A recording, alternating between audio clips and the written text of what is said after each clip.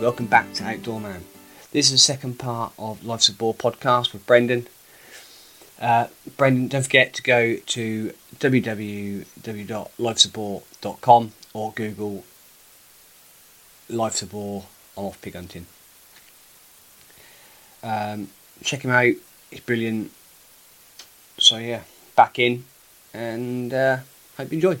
But yeah, social media has changed hunting in so many ways. It's changed the world, not just hunting. It's the same things. Yeah, that anonymity where people can just attack people, but just the way, the way, like where we're sitting now, America's imploding, isn't it? The place has gone crazy, and mainly due to social media. So the hunting thing, I hate to talk myself up. I've never been one to. I don't take praise well, and I think one thing, if somebody tells me I can do something, I kind of knock myself down and don't think I can do it. If somebody tells me I can't do something, that's when I'll really try and do it. And so when I first made my first film, one of my motivating factors was my mother-in-law. We got into a big argument. Actually, I should tell this story. It's a good story. This might be a long one. We'd made the first film, Life's a Bore, and it was like 99% made, and I just needed to get one more clip for it. One more boar would have made that film, because we wanted to make it really good. We were, it was our first one we'd ever made, and so I thought, no, we need one more pig to make it better. And I had this trip lined up that had been lined up for quite a while. It just happened to coincide with my wife being ready to give birth to our third child, and but she knew how much was riding on this one hunt, and we'd planned it. But so I can't remember whether she had the baby early or she had the baby late. Whatever happened, it happened right on the day that I was supposed to go away for this hunting trip. And so we drove from where we are now back to our hometown. Wellington was about like 4 hours away, while she was in labor, so she could have the baby around her mother. And so Nicole was cool with it. She knew that I had to go hunting, and it was just bad timing. She was supposed to ring her mum and let her know that that I was going to drop the kids there and go hunting. So anyway, so she had the baby at like 8 o'clock in the morning. Half an hour later, I said, okay, I'm off. I'm going hunting. And she was fine. So I went up to her parents' place, and I dropped our two other kids, our son and our daughter. And I went around to the mother-in-laws and father-in-laws, and I was just talking to them. And then I said, okay, I'm off. And so I just left the kids there, walked out the door, and went hunting. And I thought they knew. They didn't know anything about it. Anyway, so we went on this hunting trip, and it turned out that the guy who we were hunting with, there's a whole documentary about him. He was like a psycho. He had and maybe why we were even there, he had some woman in a little cave on his property, and he did all sorts of crazy stuff, and they had him as the main suspect in a murder. And I read somewhere that they reckon he would be New Zealand's worst serial killer. My youngest daughter, whose birth I left to go and hunt with a serial killer, she never lets me forget that one. So he was fine. I didn't know any of this at the time.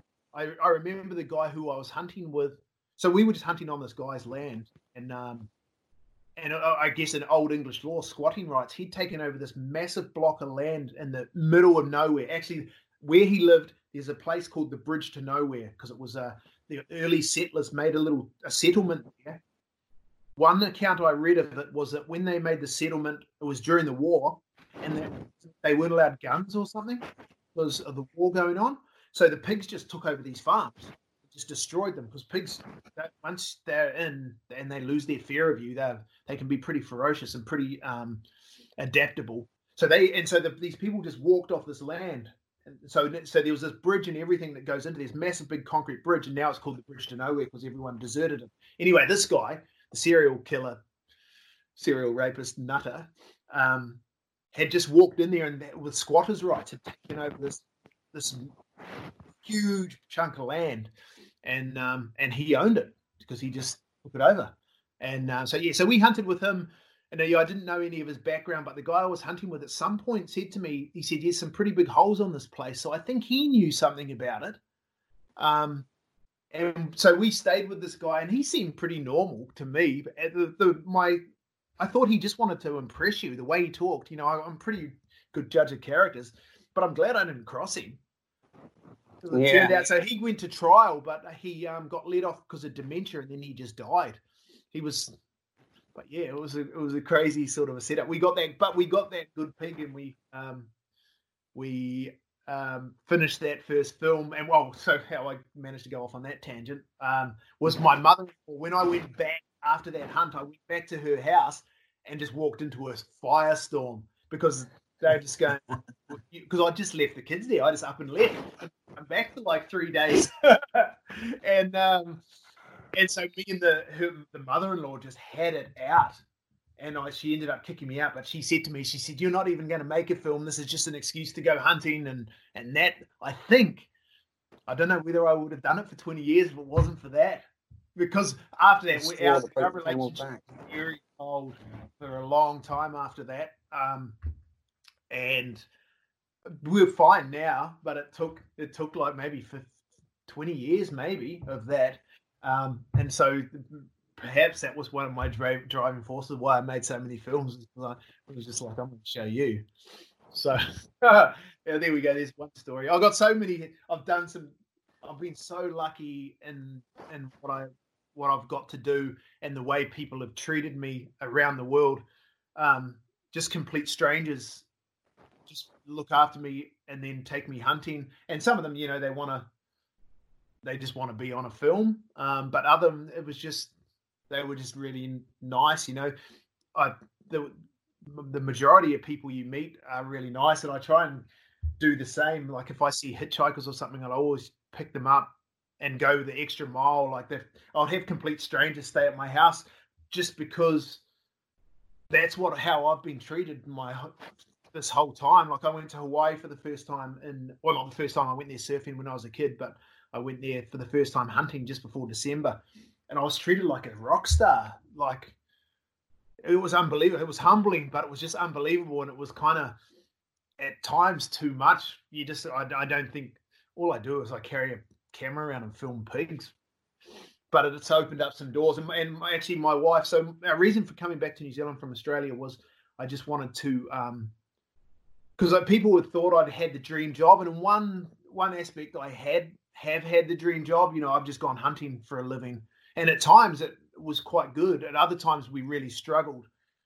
And now we've got basically no money, but I'm not that attached to money. But it wasn't.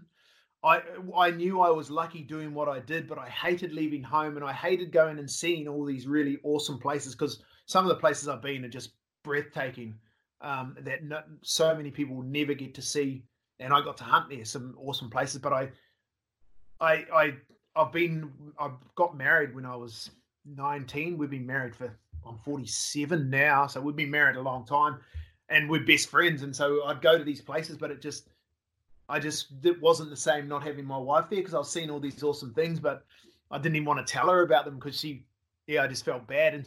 And so that's why we came back to New Zealand, as I saw an opportunity to film and travel and go to the world and do it online, and hunt. Like we had places like France and Hawaii and everywhere lined up to go.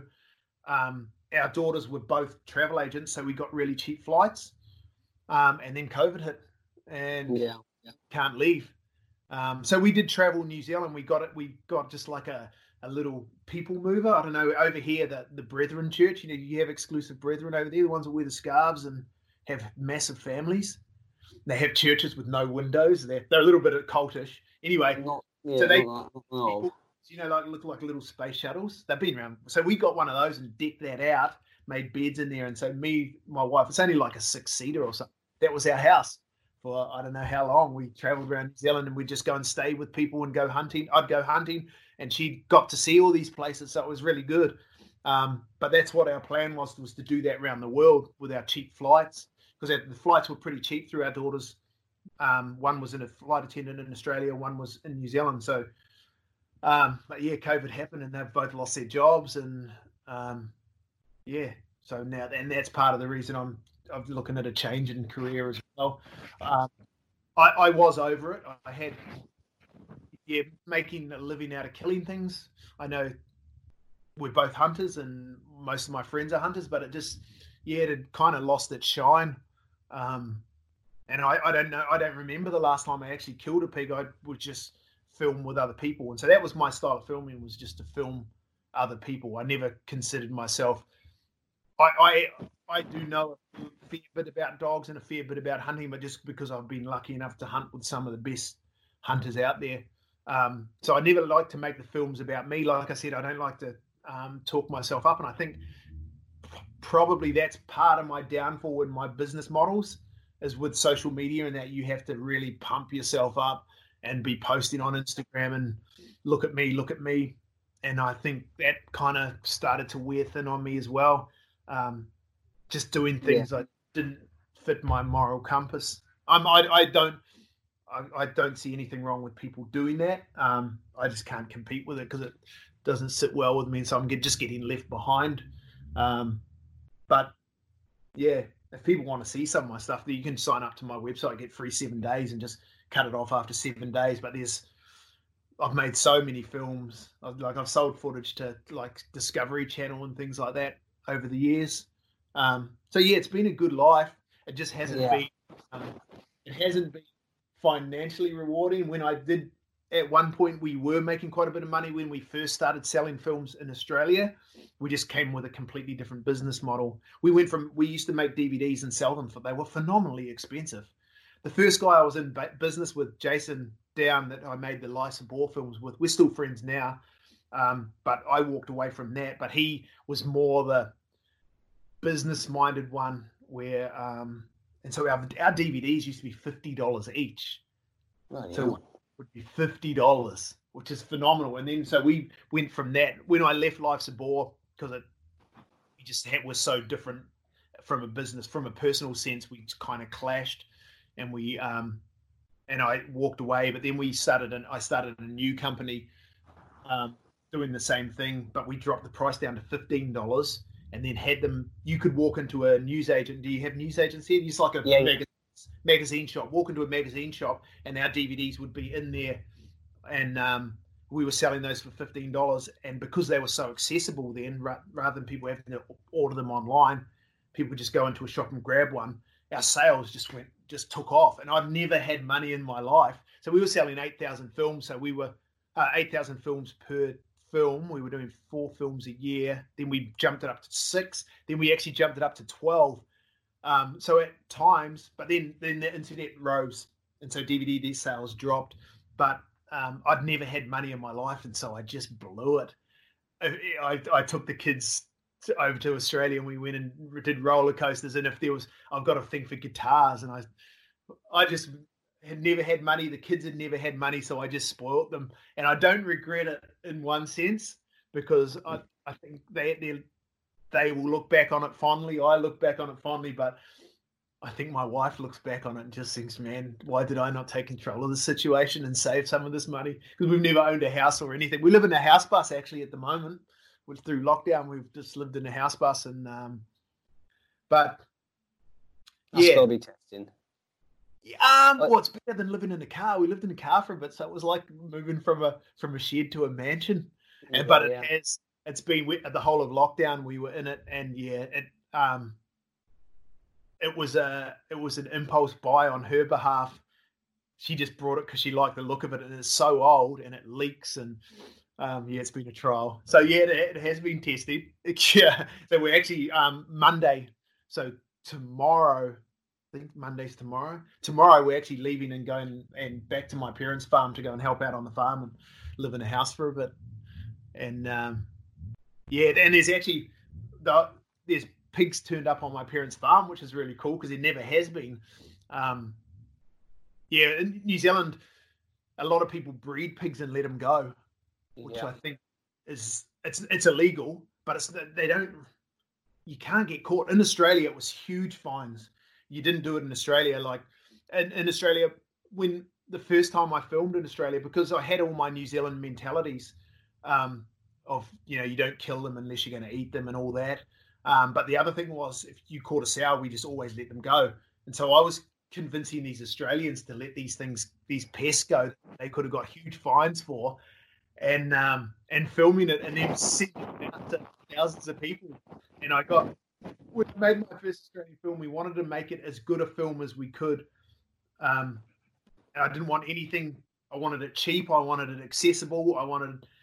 Because most people in Australia use those harder dogs, the big bull mastiff crosses and things like that. We put more holding, whereas in New Zealand films, we never had holding.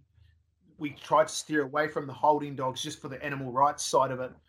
We didn't want to be responsible for bringing pig hunting down. So we made this film perfect in every way, except that we were letting these pigs go, and I got crucified. Not by animal rights activists, by other hunters. So so I learned that one pretty quick. But I told you, if you get me talking, it's hard to make me stop. Mate, you ask it's been questions. A fantastic conversation. It's been awesome. Totally phenomenal. So is anything you want to talk about particularly? You've covered everything on my list and more. Really have, and that's been great. One thing up in that top end of Australia, hunting with crocodiles, that's a pretty cool sort of things. They're just like having dinosaurs, but not just dinosaurs that are stalking you, because they'll come motoring across a waterway. They love dogs. I actually, when I say how lucky I've been and what I've done, I've got to do so many things. One of them was we went and we're going to hunt crocodiles, and like the crocodiles are really protected. Huge fines if you shoot a crocodile, but you can get permits if they're causing trouble, like they'll eat cattle. Like a crocodile will grab a cow and eat it. So I was lucky enough to go croc hunting with one of the original crocodile hunters from Australia. He was a guy from Zimbabwe. I was hunting with his kids. I may as well go into the whole story. Crocodiles, there's no crocodiles or snakes or anything in New Zealand, nothing at all. Not a single snake. So I went to Australia and hunting around these crocodiles, and you were kind of scared of snakes and scared of crocodiles and scared of spiders. I got used to that pretty quick. I love snakes now. But crocodiles, I just had no idea about them. And so I would just trust the people I was hunting with. So I was up there and I was, and I've been hunting, and I was at a service station filling up on gas and what have you. And there was a guy in the queue in front of me just covered in mud, just a young kid. And he turned around and I said to him, "Oh, you look like you've had a good weekend." And he said, "Oh, you make those DVDs, don't you?" And he said, "Oh, he said, I'll take you out for a hunt." He turned out to be, he was a helicopter mechanic, just a young kid. But so he worked on this massive station with all these helicopters. And he said, "You come out and we'll go around in the helicopter and we'll go and we'll get you some good footage and stuff." So the next day, I'm sitting in a helicopter with this guy that and flying over these floodplains. So to the top end of Australia is really flat, and there's only two seasons. There's a dry season and a wet season. And when it rains, it just floods these whole areas. These flat areas just get covered in water, and these crocodiles will move into all these little waterways. And there's like thousands of crocodiles up there because they're protected, so they're out of control. And so first hunt we went with these young kids. So their father was one of the original crocodile hunters in Australia. He was a bit mad, and these kids had grown up around crocodiles and were so relaxed around them. But so me not knowing anything about crocodiles, we just go for a hunt, and we go down to this. They call it a billabong. It's just a water hole, and pigs need water. Pigs don't sweat apparently, so they have to have water. And when you're in Australia, there can be huge areas and it's just desert, but you'll find these pools of water, and the pigs have to be there because it's so hot that if they move too far away from there, they'll just die. So anyway, so the one mode of operation when you're hunting in parts of Australia is you just drive around to those water holes. You just pull up in their big utes. They'll have the dogs on the back, big massive dogs with all the armor plating on, and just see a pig, let the dogs go. So completely different to how we hunt in New Zealand. Just there wasn't a lot of hunting in it. You were just kind of driving around and spotting them. Anyway, so we get to this first pig hunt I went on with these young fellas. There was 2 of them. They shone the light across this billabong, and there was pigs there. And so they just let the dogs go, and off they went. And they just ran straight across this water. And because I'm always filming, you can't run and film. So because there was action going on, there was pigs and there was dogs chasing, there was guys running, I had to stop and just stand still and film it. And so I filmed them running across in the dark. They got to the other side, the dogs caught the pig, and then I knew, right, I've got to go. And then I just sort of thought, well, there can't be crocodiles here because they just ran across it. And so I turned my light on and I ran across the water. We got across there, the dogs had the pig. And then I just said to him, I said, oh, is there no crocodiles in that water? And he just turned around. He said, oh, I don't know. We didn't look. He said, when we go back, we'll turn the light on. And you'll see their eyes. And so there's a chance there could have been a crocodile in there. So I rang one of my other friends who was from up there, and I told him that story. And he said, mate, you're in the home of crocodiles there. The river that feeds those when they flood, the river that feeds all those water holes and leaves those puddles is a place where they do tours called Jumping Crocodiles. It's a place called Adelaide River. And so the tourists will go there with these crocodiles. These boats will go down and these crocs will jump up and grab meat off the side of these boats. So he said, yeah, you're in the home of crocodiles. He said, no water there is safe. Any puddle holder. So we carried on hunting the next day, and we got it. So we drove around. We actually flying around in a helicopter, and the guy dropped us off with our dogs. We see some pigs. He dropped us off, and he flew away, and then he got away, and he called us on a radio, and he said, get Brendan to wait for me. I'm going to come back. He's got to come and see this. And he flew us off, and there was like a 5-meter long crocodile just sitting on this bank. And then so he dropped me back with these guys, and we carried on hunting, and out in the middle again in one of these billabongs, and it was a massive billabong, like a huge one, like probably what you'd call a loch in Australia. It was huge. In Scotland. And there was a pig out in the middle eating. They like to eat the lilies, the water lilies. They'll eat the bulbs. So they just go out there and just dive in the water. And crocodiles will eat pigs. You know, they love pigs. So we seen this pig out in the middle of these young fellas. So we pulled up, and they sent their dogs across. So their dogs go running across this water, and they would have been 100 meters out probably. Maybe just the fear of it. I've exaggerated, but I'd say 100 meters out, just running through the mud. And again, they got this pig and they dragged it out, and they were like up to maybe their chest or in mud. Anyway, they came back out, and I said, was there no crocodiles in this one? He said, oh, there's a monster in here. I've seen it from the helicopters. And I said, well, what? He said, oh, the mud. He said, we would have seen it coming if it came. And I said, yeah, you've seen it coming, but that doesn't mean you can outrun it in 100 feet dash in mud. But they were that casual. And again, I rang my mate and told him that story. And I said, oh, no, I wasn't going anywhere near the water. I just stood by the bank. And he said, how far from the bank did you stand? And I said, oh, I was probably 2 meters. He said, you ain't safe there either. They'll just come out off the banks. Yeah, so yeah. We also go with that story. Crocodiles. Yeah, I don't know. I've went too far off on a tangent there. Too far. That's awesome. But yeah, crocodiles are scary. But just taking for granted that you think the hunters know what they're doing. Like with snake identification, I just say, "What sort of snake is that?" And they'd say, but then I look back later and I think they probably had no idea what sort of snake it was. They're not like snake. Just make the shit up as you go along. So Australia was an awesome place. Yeah, I loved it. My missus would move back there at the drop of a hat just for the weather, and the people were awesome. Australians are really awesome. Yeah, but yes, pigs everywhere over there.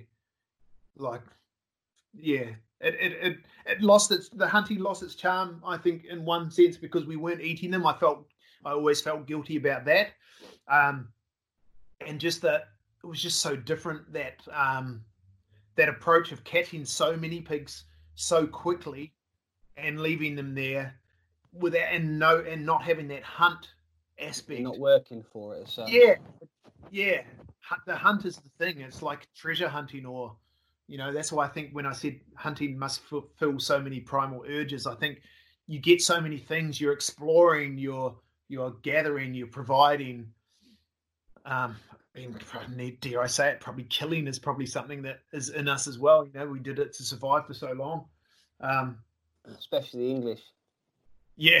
They killed our people, not our animals. They brought people and killed. They brought animals and killed the people.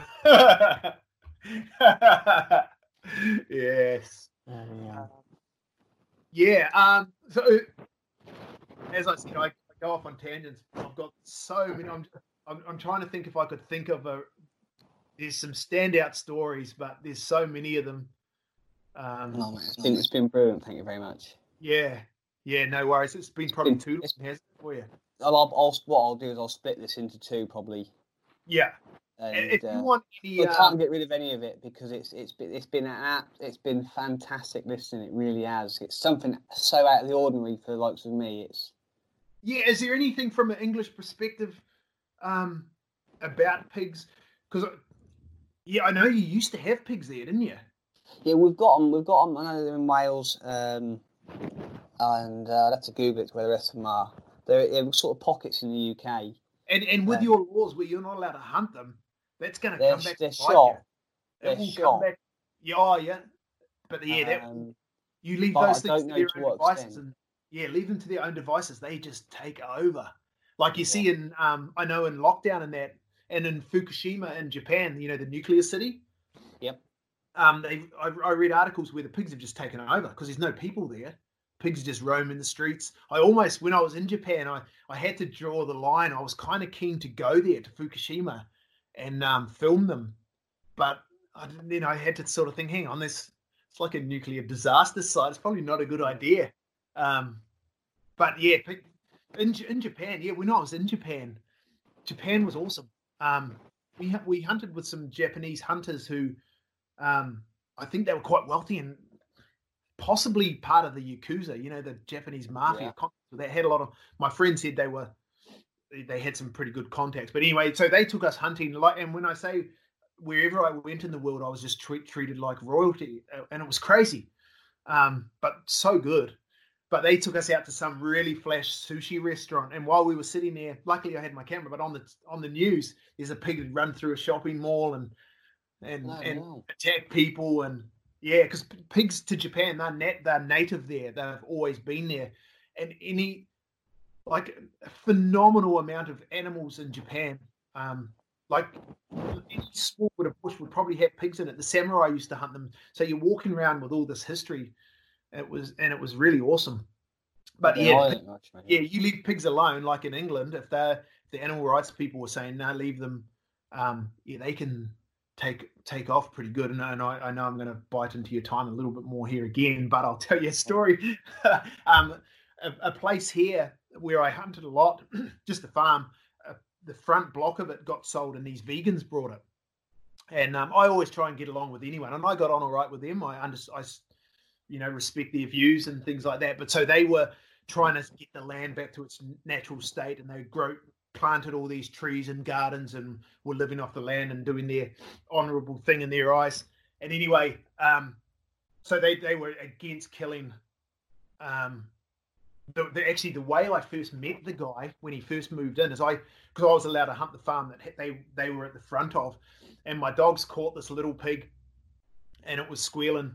And so I was running over to get it, and because he was this big animal rights guy, came running past me with a gun, heading towards my dogs. And you know what? Your dogs are like your family. You don't touch. Yeah. I just said to him, "You touch those dogs, and there's going to be some trouble." I don't know what I was going to do, but I didn't know what he was going to do either. He wasn't going for my dogs. He said, "I'd never hurt a dog." So it was a tense first meeting, but we got to be friends and we would talk to each other. And he said, "No, I'd never heard a dog." He was just going to rescue the pig, I guess. Which, yeah, fair enough. I was going to rescue the pig as well. I hate hearing pigs suffer. Anyway, so they would planting these gardens, and the pigs would just come in and they would go and start eating their vegetables. Yeah, rooting They it all would up. go and try and chase them off. But once a pig knows you can't do anything to it, if a pig loses its fear of you, they're a fearsome animal. So these animal rights activists, they ended up having to get pig hunters in because there was just nothing they could do. They had to kill these pigs because they were just destroying the place. And I thought it was ironic and it was funny. But yeah, they can do so much damage. And it's another thing with these animal rights people, like I say, I respect their view, but they've got to understand how hypocritical it can be. In Australia, we hunted in sugarcane a lot. Probably one of my favorite places to hunt because it's so hard to hunt in. But these pigs destroy sugar because it's, they just get really big and really fat. And all they'll do is they'll just crunch the bottom of like sugar grows in cane, 3 times the size of me or whatever. And they'll just bite the bottom of it, chew it, get the sugar out of it, and then they'll just spit out the wad. So when you're hunting, you're just finding these big balls of like chewed up bamboo looking stuff. And the wetter it was, you knew the fresher it was. And they'll just take one bite, then move to the next stalk and just destroy it. But so all these animal rights activists, one thing they have to understand that no matter what food, whether they're eating grain or corn, or I've hunted in corn, I've hunted in sugarcane, hunted in cotton fields, there's blood in everything they eat because it all has to be pest controlled, whether it's with poison or whether it's with dogs or whether it's shooting, or driving. No matter what they do, driving their cars, everything has its impact. So I don't like the way that I understand why they don't like us hunting, but it's just so hypocritical that a lot of the hunting we were doing was to protect the crops that they're consuming. And yeah, they think but yeah, I don't know. One of the things we've had up in Scotland is, and it's a problem at the moment, is they've been putting deer fencing up around the woods to try and the trees and that grow. But what it's actually done is channeled the deer, and all of a sudden there is a lot more accidents on the road because the deer are following all these fence lines. Yeah. All of a sudden they're on the main road, and it's a bit of a straight into the vehicles. Yeah. That's been an interesting one for us. Yeah, you should. If you ever go to Australia, you want to drive just on dark along some backcountry road and see how many kangaroos they'll jump into the side of your car. Yeah. Well, they're really. Well, they're not the brightest, so they'll be hopping along beside you, and some of them are huge, like 6 foot high. They'll jump into the side of your car, and yeah, I wrote one car off driving to go hunting. I'd only just insured it on the day I left for that trip. I insured it, and smashed a roo with it. Yeah. Oh, yeah. But yeah, I didn't think I would be going into stories. I thought I'd be talking more facts and. It's been absolutely fabulous. Thank you very much. Yeah, I should have. If you ever want to do a part 2, I'll think about some stories because I've got. I know in the back of my head, I've got some phenomenal stories, but I've just kind of gone blank on them. Yeah, no. Well, I'll say thank you very much, and I'll stop recording and then say thank you again. So thank you very much for doing it. It's been good luck.